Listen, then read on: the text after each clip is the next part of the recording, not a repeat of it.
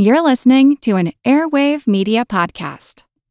Mom deserves the best, and there's no better place to shop for Mother's Day than Whole Foods Market. They're your destination for unbeatable savings, from premium gifts to show-stopping flowers and irresistible desserts. Start by saving 33% with Prime on all body care and candles. Then get a 15-stem bunch of tulips for just $9.99 each with Prime. Round out Mom's menu with festive rosé, irresistible berry chantilly cake, and more special treats. Come celebrate Mother's Day at Whole Foods Market. Hey, it's Ryan Reynolds, and I'm here with Keith, co-star of my upcoming film, If, only in theaters May 17th. Do you want to tell people the big news? All right, I'll do it. Sign up now and you'll get unlimited for $15 a month and 6 months of Paramount Plus Essential Plan on us. MintMobile.com/switch. Upfront payment of $45 equivalent to $15 per month. Unlimited over 40 gigabytes per month. Face lower speeds. Videos at 480p. Active Mint customers by 531.24 get 6 months of Paramount Plus Essential Plan. Auto renews after 6 months. Offer ends May 31st, 2024. Separate Paramount Plus registration required. Terms and conditions apply if rated PG.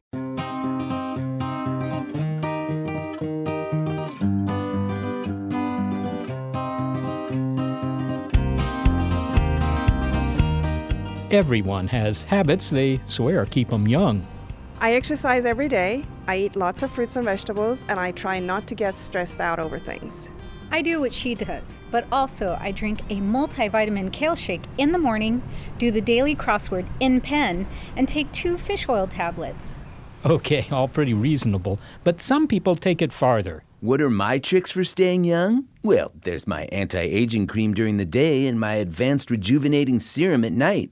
Plus, I drink resveratrol shakes, and I also plug in my Super Omega-3 IV drip and pop a good handful of L-alpha glycerylphosphorylcholine pills, which strengthen my brain tissue.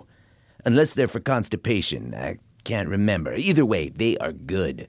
I got my caloric intake down to 400 a day, and at night, I sleep upside down like a bat to iron out wrinkles, 'cause gravity can't outfox me. Unless it's one of those fox bats. So we'll go to extreme lengths to stop the march of time, but we may be prepared to go even farther. I'm Molly Bentley. I'm Seth Shostak, and welcome to Big Picture Science, produced at the SETI Institute, where scientists investigate the nature and origin of life. On Big Picture Science, we step back to get the wide-angle view on science and technology, and we're going to investigate how both are being recruited in the age-old battle against old age. How far are you willing to go to stay the same?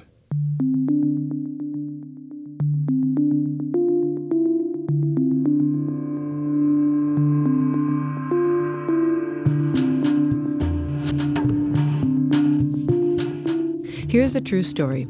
In the late 19th century, a French surgeon of Russian extraction, Sergei Voronov, dedicated himself to developing a therapy to help him stay young and retain his virility.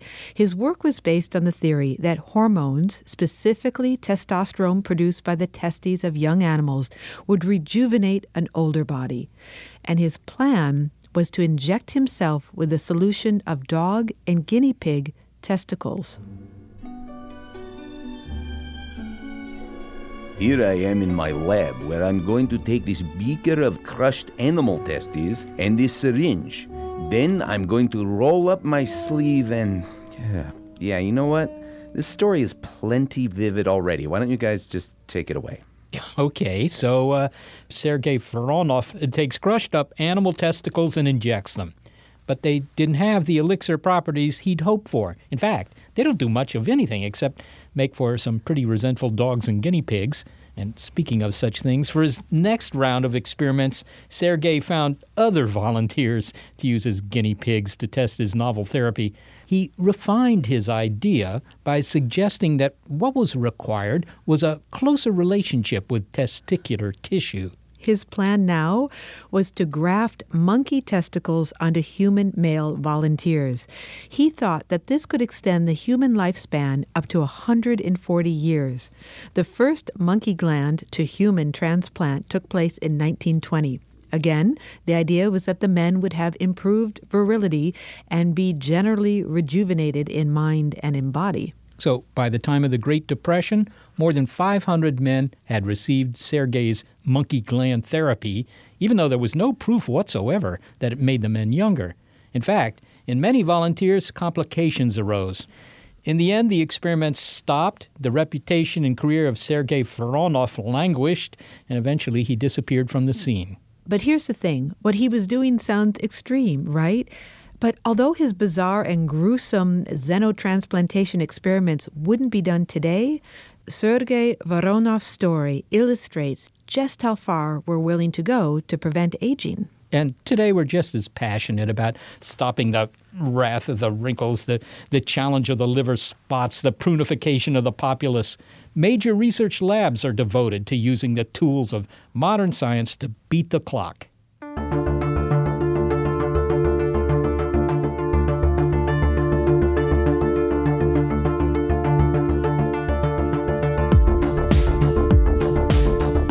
In some ways, we're like Oliver Twist, wanting more when it comes to stopping aging. For our savanna-dwelling ancestors, turning 25 would have been a remarkable feat. The mortality rate at birth would have been very high. And then science, medicine, and engineering gave us clean water, sewers, sanitation, antibiotics, vaccines, and knowledge to treat disease. Today, the average global life expectancy is 71 years, according to the United Nations. But we want to go beyond that. And geneticist Gordon Lithgow hopes he, his lab, and all the scientists at the Buck Institute for Researching on Aging will help extend not just the number of years we live, but how many of them are going to be spent in good health. So, Gordon, we're speaking at about 1:30 in the afternoon on a Monday. When does aging start?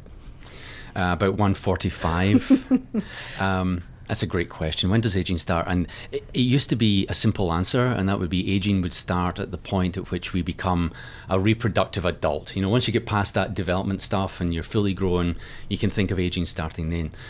But actually, I think it's a bit more complicated because we're beginning to learn that really early life events and the kind of things we're exposed to very early in life, including in the womb, can have an effect on aging much later in life. So I think the answer is conception.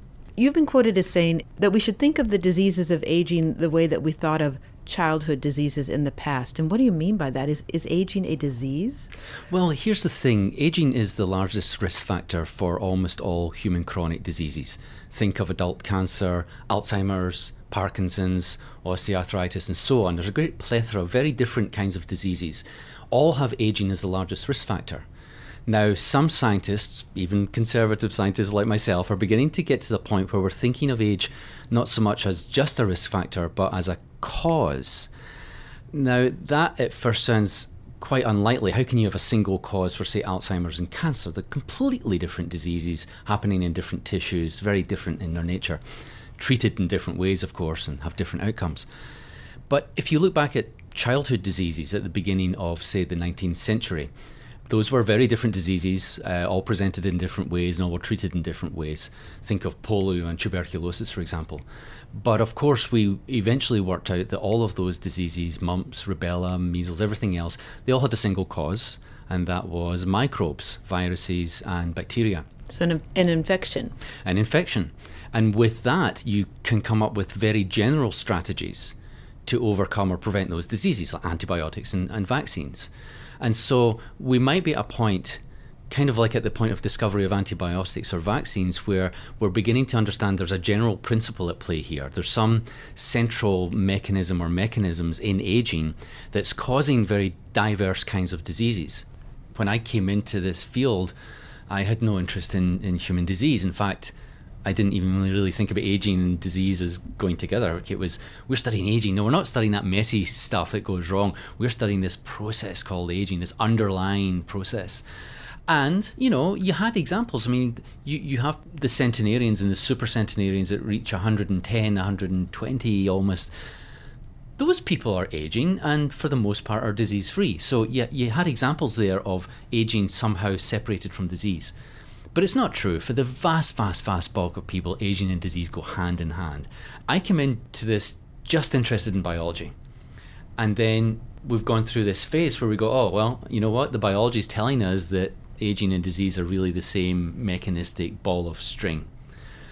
If that's the case, maybe we're at a point in history where we could start thinking of simple principles that allow us to develop cures or preventions for a whole host of chronic diseases in late life. Can you give an example of what that singular cause might be, or at least what some of the contenders are? Well, there are many contenders. For example, we're interested in the role of telomeres, the end of chromosomes, and they certainly have a role in cell aging. These are the tips of the end of the chromosomes that we find as we get older, they get shorter and shorter. They get shorter and they get shorter as we are stressed as well, so it's an indicator of general health. But there are many other players. There's stem cell functions, the cells that replenish damaged cells in our body. That pool of stem cells seem to become more difficult as we get older. They seem to be less able to replicate and produce new cells. And we have accumulation of various sorts of damage in cells.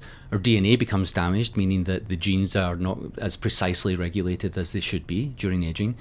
And we have an accumulation of, for example, damaged protein or unfolded protein as we age. And that seems to be a major player that many labs are really interested in looking at right now. I understand that this is speculative, but is the idea that, say, you could prevent telomeres from getting shorter, and then that would solve some of those other problems, the problems with proteins unfolding or the problems with stem cells not regenerating and so forth? One of the biggest challenges right now is to link the quite different aspects of aging that scientists are studying. And of course, everyone thinks that they're studying the most important process. Of course, that's what you work on, what you think is the most important.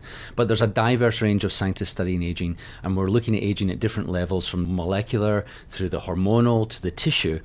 And one of the most challenging features right now is how do we bring all those things together into a coherent paradigm, if you like, of what aging is. We see that things change during aging at every single level, molecular to tissue to whole animal. And exactly how those levels talk to each other, or how tissues talk to each other, we're just really beginning to understand. So it appears that tissues communicate with each other during aging as well, and a really good example is exercise. So, for example, if you do resistance training, even a moderate amount of resistance training, of course you see improvement in muscle function. But you also see improvement in cognition. And this is really stunning that you can exercise one tissue and apparently see benefits across the body. And it's similar when we think about different aging mechanisms. It's likely that different kinds of aging mechanisms, such as protein damage, DNA damage, stem cell function, they communicate in certain ways. And this, I think, is how we are able to make laboratory animals live longer, is we're able to come in and in very different kinds of interventions improve the health of the whole animal for longer. Now, why is it exercise and not, say, sitting around on a couch eating donuts? Are you sure that that's been ruled out as a way to extend lifespan? Fairly sure that's not going to work. In fact, as you know, what's driving the enormous potential drops in life expectancy in this country is just that kind of behavior, I'm sorry to say.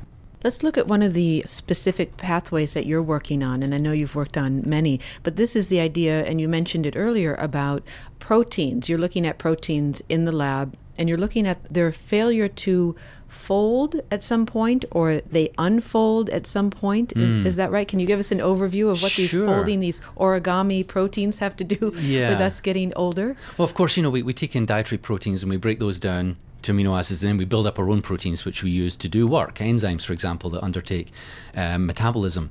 So proteins have a three-dimensional shape, and that shape's absolutely critical for their function. You can think about the shape of a cup. You have to be cup-shaped to hold water, Yeah. Paper-shaped, for example, doesn't work as well. Correct, that's right. And actually, if we take the analogy further, if you imagine taking a paper cup and crumpling it so it's no longer cup shape, that's very much like what happens during normal aging to a number of our proteins. Now, we've known this for quite a while in relation to neurological disease. There are very specific proteins that become misfolded and start behaving badly and start aggregating and dropping out of solution. And some of those proteins are associated with Alzheimer's disease and with Parkinson's disease. But more recently, we've been asking whether this is a general feature of proteins, many other proteins in the cell. And it turns out it is, that, both worms, which we study in the lab, tiny microscopic worms, and flies, and it looks like mice as well, all accumulate damaged protein during normal aging.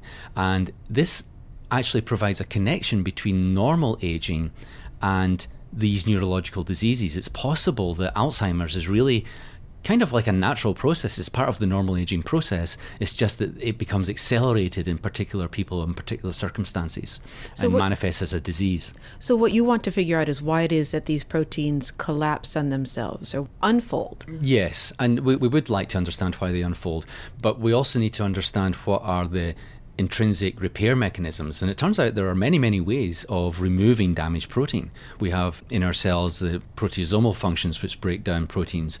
We have a process called autophagy where proteins are maintained in vesicles and thrown out of the cell essentially.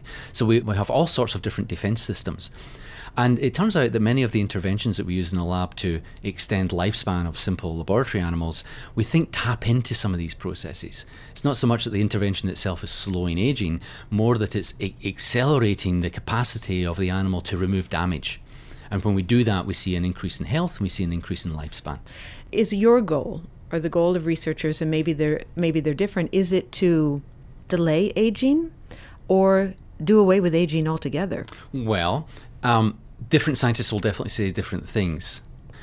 They generally aren't motivated to live forever. I guess a couple are. They are motivated, though, when they look at the state of human health as we get past 65 and on. I think anyone who takes a walk through a geriatric psychiatric ward would come out the other end thinking, if we could do something about that, we should. What we've seen in the lab, though, is that aging is malleable. It's not an absolute. It doesn't have to happen at the rates it happens. But that's with flies and worms it is. Mice, not with humans, right? Isn't right. it another level or many orders of complexity when you're talking about changing aging in humans? Yeah, it probably is many orders of complexity more difficult. But once you've got the principles, say the same biochemical process that drives aging in a worm is driving aging in ourselves. If you have one or two biochemical processes that are key, they are common to life, not to a particular species. And whilst all the species will have their own idiosyncrasies about aging, if there are central processes that in common, then we can find them, and we can find them in worms and flies, and we can apply that knowledge to humans. And I think we have an opportunity to improve human health. We'll hear more from Gordon Lithgow in a moment when we go to his lab and meet some worms that may help humans live longer. The thing I like about this is that we've recognized that disease, in the past, it was always due to something like, he says bacteria, it's due to viruses, things like that. But the idea that the aging process is a disease causer, that was kind of a new insight. Yes, although it requires that you accept what you have in common with worms and flies and other animals. Are you prepared to do that? Yeah, well, a lot of people point out the resemblance between me and a worm, but more than that, because you're down to earth? Yes, I am down to earth. I can dig it. The thing is that we're actually working on these problems, that people are saying, look, this isn't hopeless, all the things that go wrong. And he gave a whole litany of things that go wrong. He said, maybe we can unravel these one by one. And when you solve one problem, you actually solve other problems. The fact that if you exercise, that improves cognition, fantastic. Exactly. The idea that all the tissue is connected. And so you can be treating one area of the body and the other parts of the body respond as well. It's very encouraging.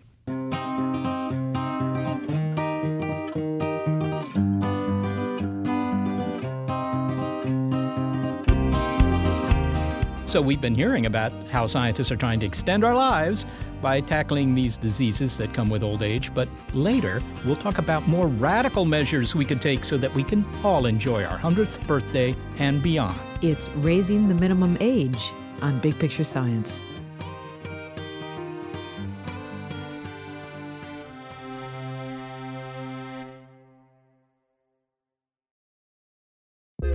A lot happens every day. Cut through some of the noise by listening to What's New with Wired, a podcast that provides in-depth coverage on technology and culture. With new episodes released every weekday, you can catch up on all the major events you missed. From AI developments to business updates to new scientific theories, it helps you make sense of what's happening in the world. Plus, each episode is usually pretty short. You can easily squeeze it in on your way to work or during a lunch break. So stay updated with the award-winning journalism from Wired. Listen to What's New with Wired wherever you get your podcasts. That's What's New with Wired wherever you get your podcasts.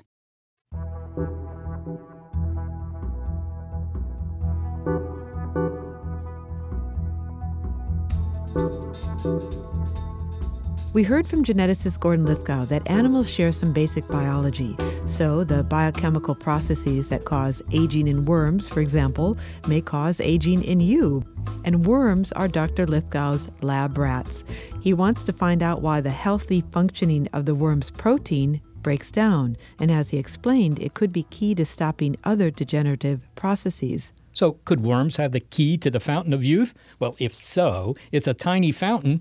The worm that Dr. Lithgow and his researchers study is called C. elegans, and it's a silly millimeter in length. Even so, the transparent nematode is a kind of rock star among the white lab coat set. It's widely used as a model organism to study basic biology. Its natural habitat is dirt, but here C. elegans is living the cool lab life. Well, we're now in Gordon's lab, and we've walked into a room where there are many refrigerators. And do I want to know what's in these refrigerators? Oh, you absolutely want to know. So we work on a tiny little roundworm called C. elegans. It's a millimeter in length. And what you're looking at here is a C. elegans housing project. So this is not a refrigerator, but an incubator that keeps the temperature constant. So is the C on the refrigerator there for C. elegans or for Celsius? Celsius, that's Celsius, yeah. When we open the fridge, you'll see there's a whole bunch of plastic boxes, and inside the plastic boxes, you'll see these round plates. And the worms are essentially growing on these plates, and each of these plates, even though it's just about an inch in diameter, contains hundreds of these individual C. elegans. May I see one? Can I hold one? Yes, of course. Okay, so I'm holding this dish. Ooh! Oh. Okay, the top just fell. Did we just lose some worms? It's fine. Oh gosh. Okay, now I'm sort of shaky. Yeah, so just hold it like that. Yeah, okay, I'll hold it so this you're way. holding one finger on top, one on bottom. Okay, I really hope that no worms fell onto the floor.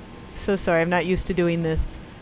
Sort of murky, yellow, gelatinous substance, and you're telling me that there are worms in there that may hold some of the secrets to how we age? Absolutely. So we've been studying the aging of these worms for over 20 years now, and we know hundreds and hundreds of genes that determine how long it lives. So the normal worm lives about 20 days, but different genetic mutants live anywhere from 40 days to 100 days. So they really are quite remarkable. Hi, Manish. Hi.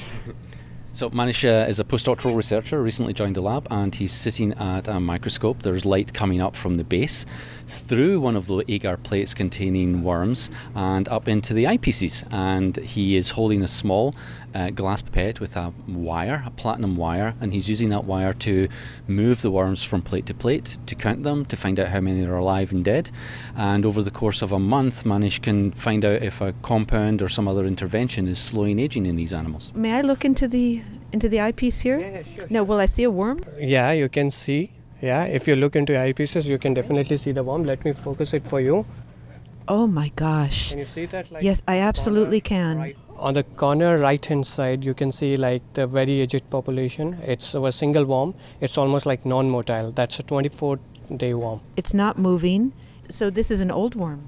This is a very old worm, yeah. Do you get attached to the worms? Do you feel like you come to know them? Yeah, they are my favorite, definitely. I have been working them for like almost 6 years now. So these animals are young adults. Okay, so I'm about to look at the young worms. Yes, and you'll see that they're very motile, swimming around.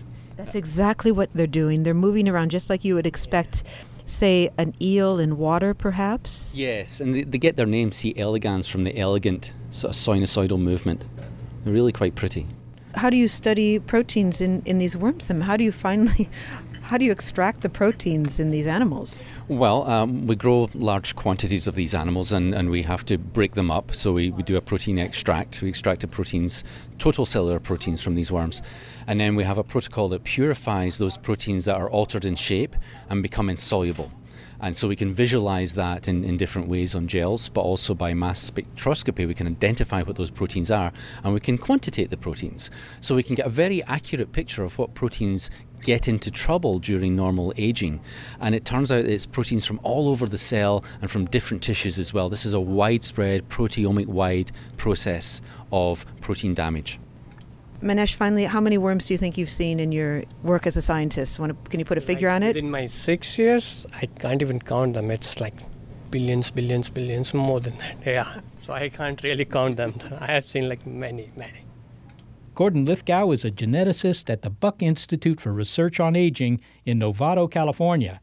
Manish Chamoli is a postdoctoral researcher at the Institute. Okay, so that team is working on the idea that aging may be at the heart of a constellation of age-related diseases. So if you treat one failure, such as the loss of healthy protein functioning, you might stop others and also prevent age-related diseases, including Alzheimer's and Parkinson's. But some scientists are taking more dramatic steps in the age-old fight against old age. Instead of curing diseases, why not engineer resistance to disease and to aging itself directly into our genome?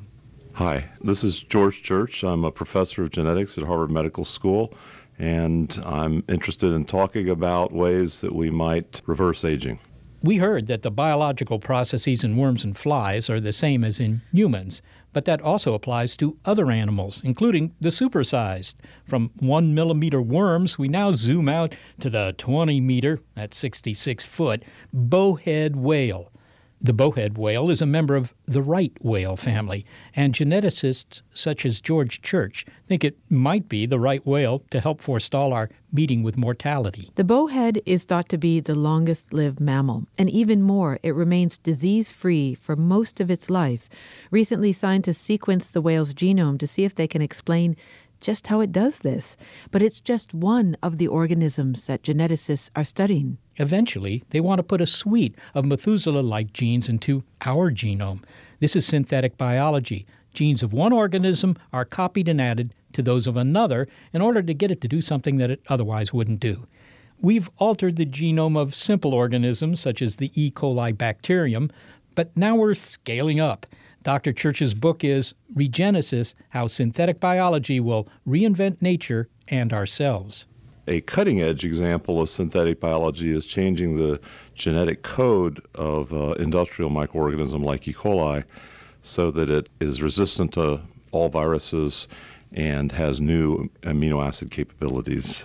Well, how do you do that? I mean, are you removing or adding genes the same way you would rearrange Lego blocks or something like that? Yeah, it has a lot in common with that metaphor. We literally synthesize the DNA chemically on chips and then can assemble them automatically, essentially, in the lab and inside the organism. The organism will find it to the right place. In fact, it's better than Legos because it goes zooming in, finds the right place, and pops one out and the other one in. So, I mean, it's sort of self-assembling Legos once you give it the right instructions? Exactly, self-assembling Legos. I like and it. it's all goes from the computer to organic chemistry to the self-assembly process. One thing that is revolutionary and very recent is the ability to do precise editing with CRISPR. CRISPR, to me, that sounds like something that's down at the local chicken outlet. Maybe you could tell me what it is. Let's de-jargonize. So CRISPR is a molecular machine that is composed of one protein and one RNA, and the RNA searches throughout your entire genome of 6 billion base pairs, randomly testing out every position until it finds that one needle in a haystack place where it can land, bind precisely, and cut, and then either make a deletion or your favorite substitution. Well, George, I think most people are aware that we can re-engineer plants or bacteria. I mean, many of us have heard of genetically modified crops, after all, and the idea of making bacteria that could produce oil, for example, that's already been tried. But you write about the possibility of altering the human genome. E. coli, algae, they sound rather simple compared to us. How safe is it to swap in or out genes for humans? Well, it's interesting. There's a lot of discomfort with genetically modified crops in Europe. It's embraced in many other countries. But in Europe, they've now approved the use of genome engineering in human beings, so-called gene therapy. And there are about 2,000 clinical trials worldwide going on showing great progress in gene therapy since its sort of dismal start point in 2003 when there were 2 deaths from an oncogene that was activated. So what you're saying is that, in fact, this is a part of the world that's been rather chary about the idea of genetic engineering, and yet they seem to be moving very far when it comes to humans. Yeah, I think the difference is that it's hard to see the advantage to the consumer for a slightly less expensive food. But it's easy to see with a devastating disease to see a miraculous cure. And so the bar is a little bit higher for the risks when the benefits are low, for example, with cheaper food. While if the benefit is obvious, where you're curing a deadly disease which has no other cure. So I think it makes sense to me that's why they would embrace one and not the other. George, you're part of a team that's sequenced the genome of the bowhead whale. Now, that's an animal that lives to, about a century or something like that? There's some evidence that some bowhead whales have lived over 2 centuries. My goodness. Well, okay. So that sounds like it could be of interest to humans who want to prolong their lifespans.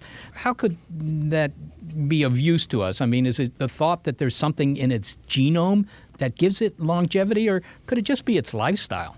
Technically, it could be its lifestyle. But, I mean, you can see throughout the animal kingdom that there are animals that reproducibly have short lives and long lives. It's somewhat related to size.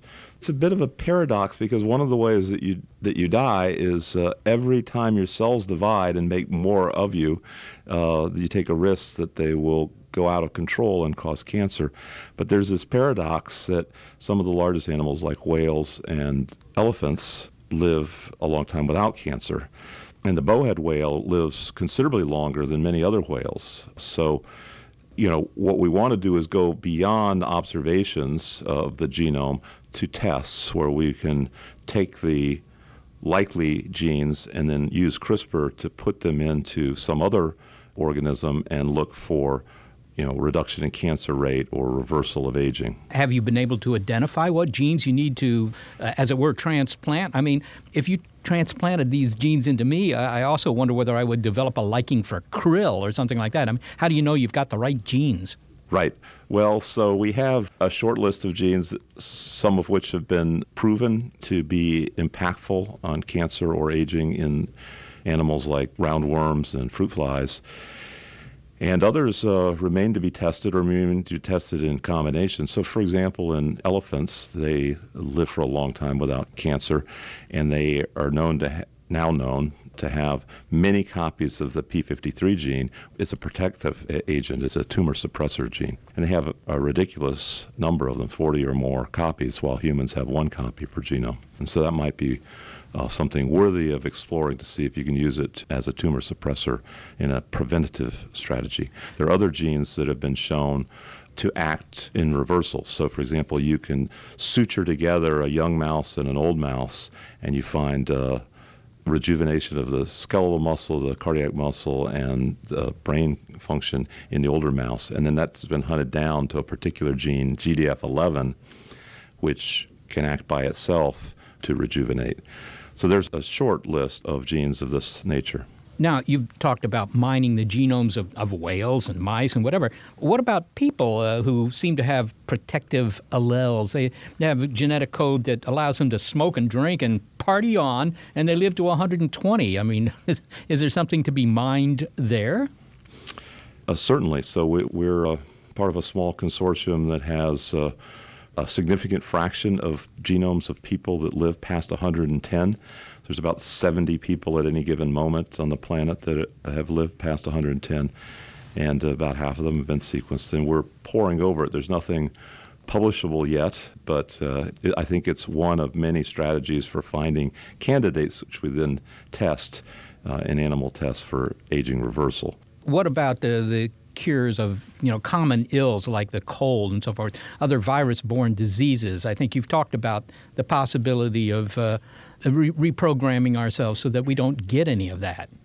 Right. Well, so we have made one biotech organism which is resistant to multiple viruses, and we have a strategy that should work in others.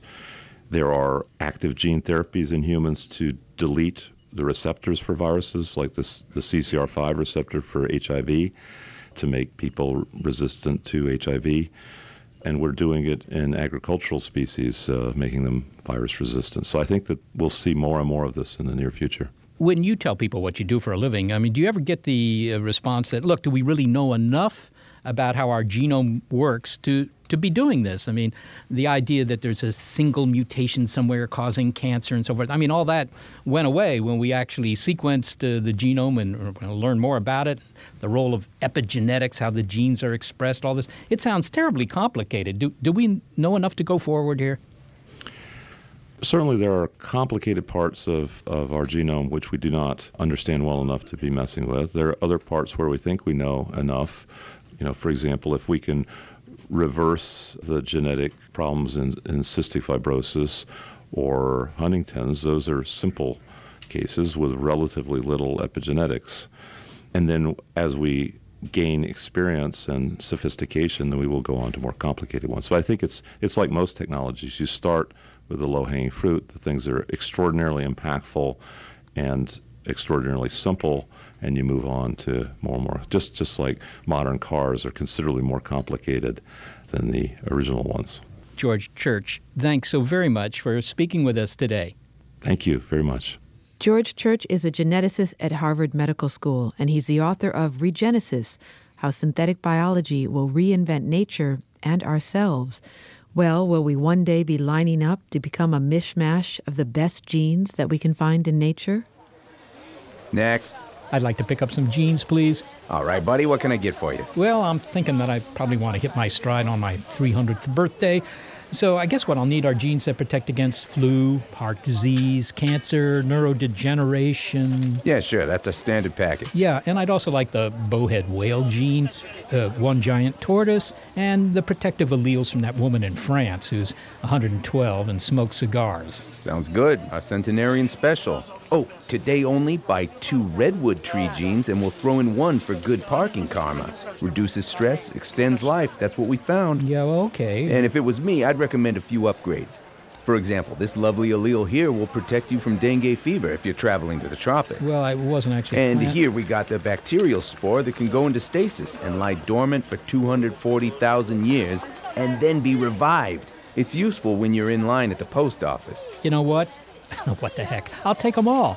And while I'm at it, I've always wanted to play the saxophone like John Coltrane. Can you give me a suite of genes that code for jazz improv? You want cognitive enhancement. That's 2 stalls down, next to the hair restoration kiosk.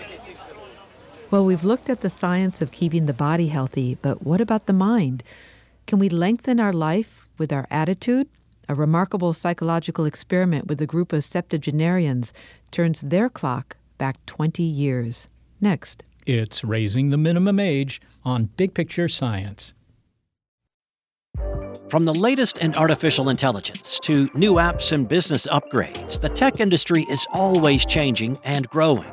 So keep up with the Daily Crunch podcast from TechCrunch. With new episodes released nearly every day, the Daily Crunch gives you a brief overview of the biggest tech headlines, and it's all delivered in around 5 minutes or less, so you can easily hear about the latest updates while trying some of those updates for yourself. Listen to the Daily Crunch now, wherever you get your podcasts. That's the Daily Crunch, wherever you get your podcasts.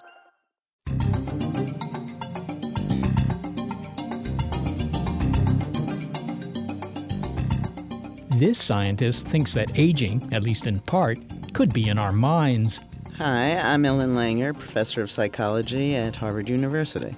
To test what was a new theory that mindset may have an effect on aging, in 1981, Dr. Langer carried out an extraordinary experiment involving 8 male volunteers in their 70s and early 80s. And this was a time when 80 was 80, not the new 60.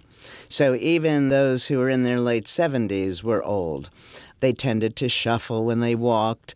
They didn't stand fully erect. They spoke slowly. So they were what would be equivalent to perhaps your stereotype of the 95-year-old today. Her idea was to put their minds back in time and then see if their bodies would follow. She took these men to a monastery that had been temporarily redesigned with the furniture, the music, the accoutrement, the ambiance needed to replicate the year 1959. When Dr. Langer did this experiment more than 30 years ago, the idea that the mind and body were linked, in fact were one, was considered fringe. It isn't anymore, in part due to her subsequent research and that of other scientists who have shown that your attitude affects your physical well-being. And this is more than the idea that anxiety gives you a stomachache.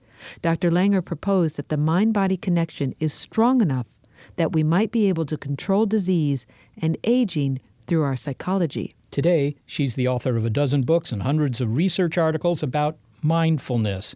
But in 1981, when she ran the unconventional experiment with the septuagenarians and the octogenarians, the results were unexpected.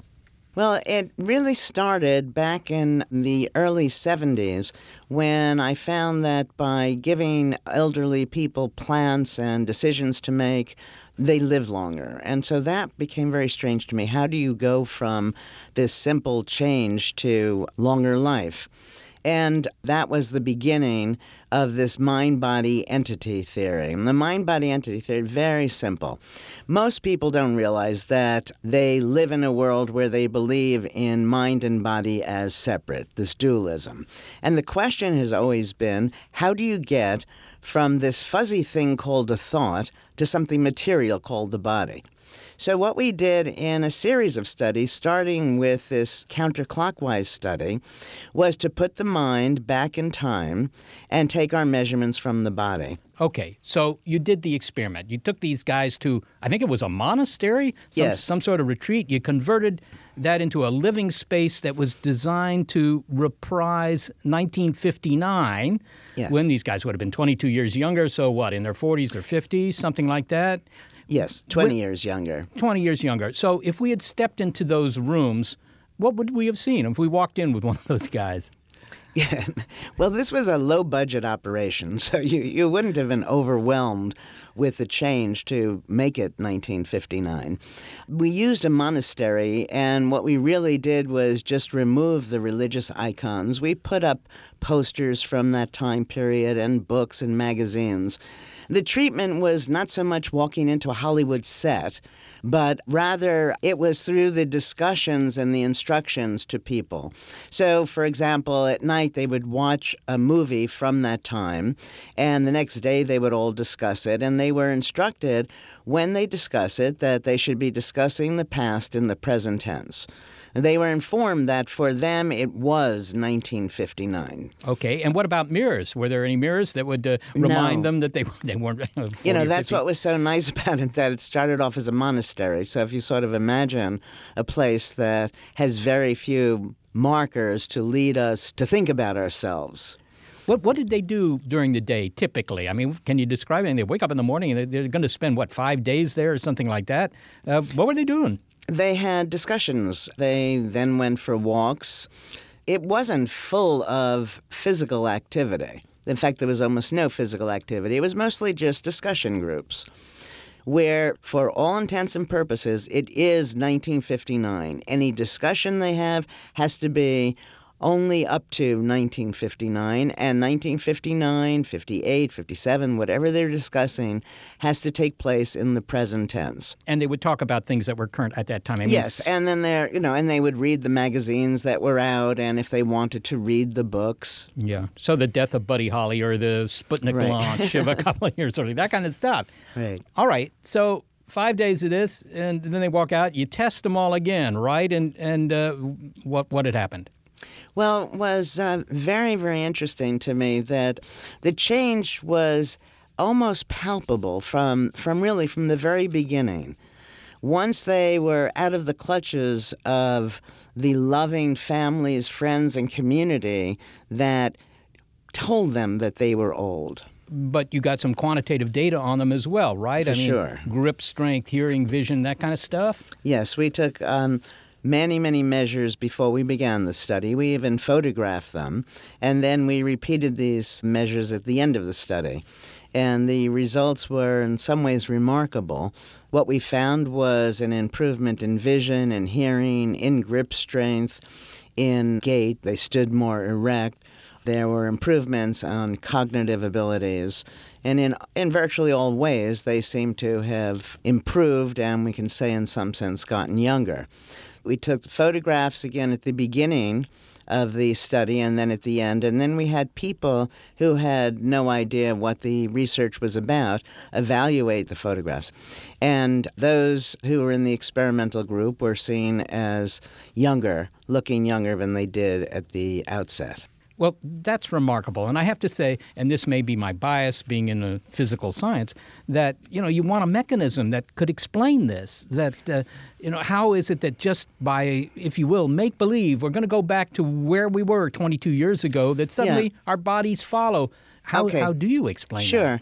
Well, let me appeal to your medical knowledge that you accept probably without any trouble, which is placebos. And you know that virtually all diseases that you give people a placebo and probably a third of the people or close to that will get better. Well, how is that happening?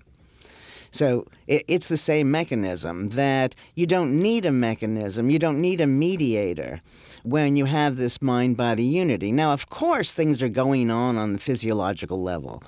The question that you're asking is, well, does A lead to B and B lead to C?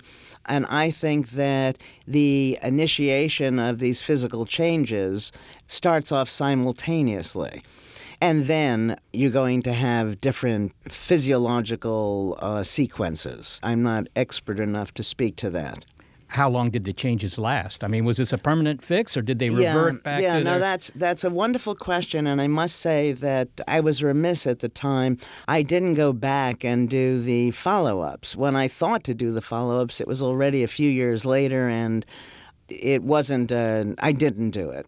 But I think that all of the subsequent data, and we have quite a bit testing this mind-body entity theory, would suggest that if these people go home and they're treated again, infantilized and treated by the world around them, leading them to believe that they're only going to get worse, that they're 80 years old, their strongest parts of their life are surely over, they would go back to being like that. For the few, if there were any, and again, this I don't know, but I would assume if they went back into those old environments and changed the environment to support this new person, this new view of who they can be, then it would have maintained itself. Now, I'm not arguing that whatever changes could occur are going to go on indefinitely. What I am arguing is that we really don't know how long one can stay active, alert, and healthy. You've done some other experiments that seem to confirm the fact that you really had found a real effect here. Maybe very briefly, you could just tell me what you did with the hotel chambermaids. So for the chambermaid study, the first thing we did was ask these women, how much exercise do you get? And turns out they said they don't get any exercise. Well, that's interesting because all they're doing is exercising. They don't get any exercise because they think exercise is what you do after work, as it is for many white-collar workers. Now, if exercise is good for your health, then these women who are exercising all day long should be healthier, one would think, than socioeconomically equivalent others. Turns out they are no healthier, in some ways less healthy. Okay, so now we do the study where all we're going to do simply is teach half of them to see their work as exercise. So we explain to them making a bed is like working on this or that machine at the gym and so on. And we show them enough of this. They're persuaded their work is exercise. Now we've taken all of our measures. We come back later, and the first thing we want to find out is, have they changed their behavior? Are they working any harder? So we ask them, they're not working any harder. We ask the people who work with them, is she working any harder? We ask them, are they eating any differently? To their minds, they're not eating. There's no difference on any of these. The only difference is that now they see their work as exercise. Now we take the important measures, and what we find is because of this change in mindset, we get a significant change in weight, in waist-to-hip ratio, body mass index, and their blood pressure came down. So, in fact, just changing their attitude about their lives changed their physical state. I mean, it's mind over matter, isn't it? Yes, it is, which means eventually we should be able to figure out how to control disease, and I think most diseases, through our psychology. We're not there yet, but it's a very hopeful start. Well, we've heard earlier in this show about biomedical efforts to slow aging with, focus on everything from telomeres to stem cells. How do you see your work fitting into that kind of thing? I mean, How do I see their work fitting into mine? Well, yes, I guess that's the correct perspective here. On some of these studies now, we will be assessing telomeres that clearly, when there are changes on any level, there are changes on every level, so that when we get people to be able to improve cognitively, physically, to look younger and so on, there are corresponding physical changes. And it's nice to find those telomeres are just one of those measures. You would like to apply your method here, if you can call it a method, if that's the correct term. It sounds like a whole new approach to defeating cancer, for example. How could mindfulness take on a cancerous cell? Do you think you need to know how that works, or are you just going to see if it does work? Well, we're going to see if it does work first. The way we're going to do that is to test this mind-body entity theory, where we take women, put them back in time before they had the cancer, and see what happens. Going forward, we don't need to, all of these studies are designed to say, wait a second, we have enormous control over our health. The work on these mind-body entity theories and all of the research on placebos certainly speaks to the amount of control we do have. I take it that you use this yourself. Yes, all the time. Ellen Langer, thank you so very, very much for being with us today. My pleasure. Ellen Langer is a professor of psychology at Harvard University. Well, it's really amazing, the potential for fighting disease through our psychology. Yeah, well, I have to say, I have this mechanistic view of disease, and yet, you wouldn't argue the fact that maybe your kidneys can affect your heart or vice versa. Well, it looks like your brain can affect things too. Throughout the show, what we've learned is that there are all these different approaches to combating aging. I was trying to think of a good euphemism. Do you have one? Aging? No. It's just maturation. I mean, it's good. Okay. Maturation is a good euphemism. But from understanding how proteins work and then stop working to isolating these genes that could protect us against disease to understanding the role of psychology, we can at least say that the science of aging is still young. Yeah, and full of promise. The trouble is, we should have reached this point 100 years ago. I would have felt much better about it had we done so. So you're wishing that the science of aging was old? Yes, because then we might know how to really stop it. Well, thanks to the mature yet youthful talents that help produce this show, Gary Niederhoff and Barbara Vance. Also thanks to financial support from Rena Shulsky-David and Sammy David and the NASA Astrobiology Institute. Big Picture Science is produced at the SETI Institute, where scientists study the origin and nature of life. And a big thanks also to our listeners. Your ears have been attuned to Raising the Minimum Age. And if you'd like to hear more Big Picture Science, you can find it on our archive on our website, bigpicturescience.org. And if you're a podcast listener, but you prefer listening to over-the-air radio because it reminds you of your youth, check out the listing on our website of radio stations that carry the program. And if your local station's not on that list, well, consider letting them know you like the show. Oh, you have a comment, a criticism, maybe a suggestion, maybe some faint praise? Well, email it all to bigpicturescience@seti.org. Oh, and I also got a gene that lets you sit on the couch and eat donuts, all while your cholesterol goes down. Get ready to geek out. The Wired Science Podcast explores all the latest and greatest in science. Everything from strange diseases and biological breakthroughs to interesting tech and mysteries in outer space. Listen to Wired Science today wherever you get your podcasts. That's Wired Science wherever you get your podcasts. The corporate world is like the ocean. It's alluring, but it's also full of deadly creatures that can shred you to pieces. It becomes kind of like a Game of Thrones political arena where everyone's trying to murder you to get your job. My family doesn't come from corporate background, so I didn't have any sort of guidance in that. This is not your typical work podcast. Sometimes you need to be empathetic, and then there are times that you ask for input, but you don't really give a shit. Listen to the Ambie Award-nominated podcast, Surfing Corporate. Stretch opportunity? What is this, yoga class? Get out of here.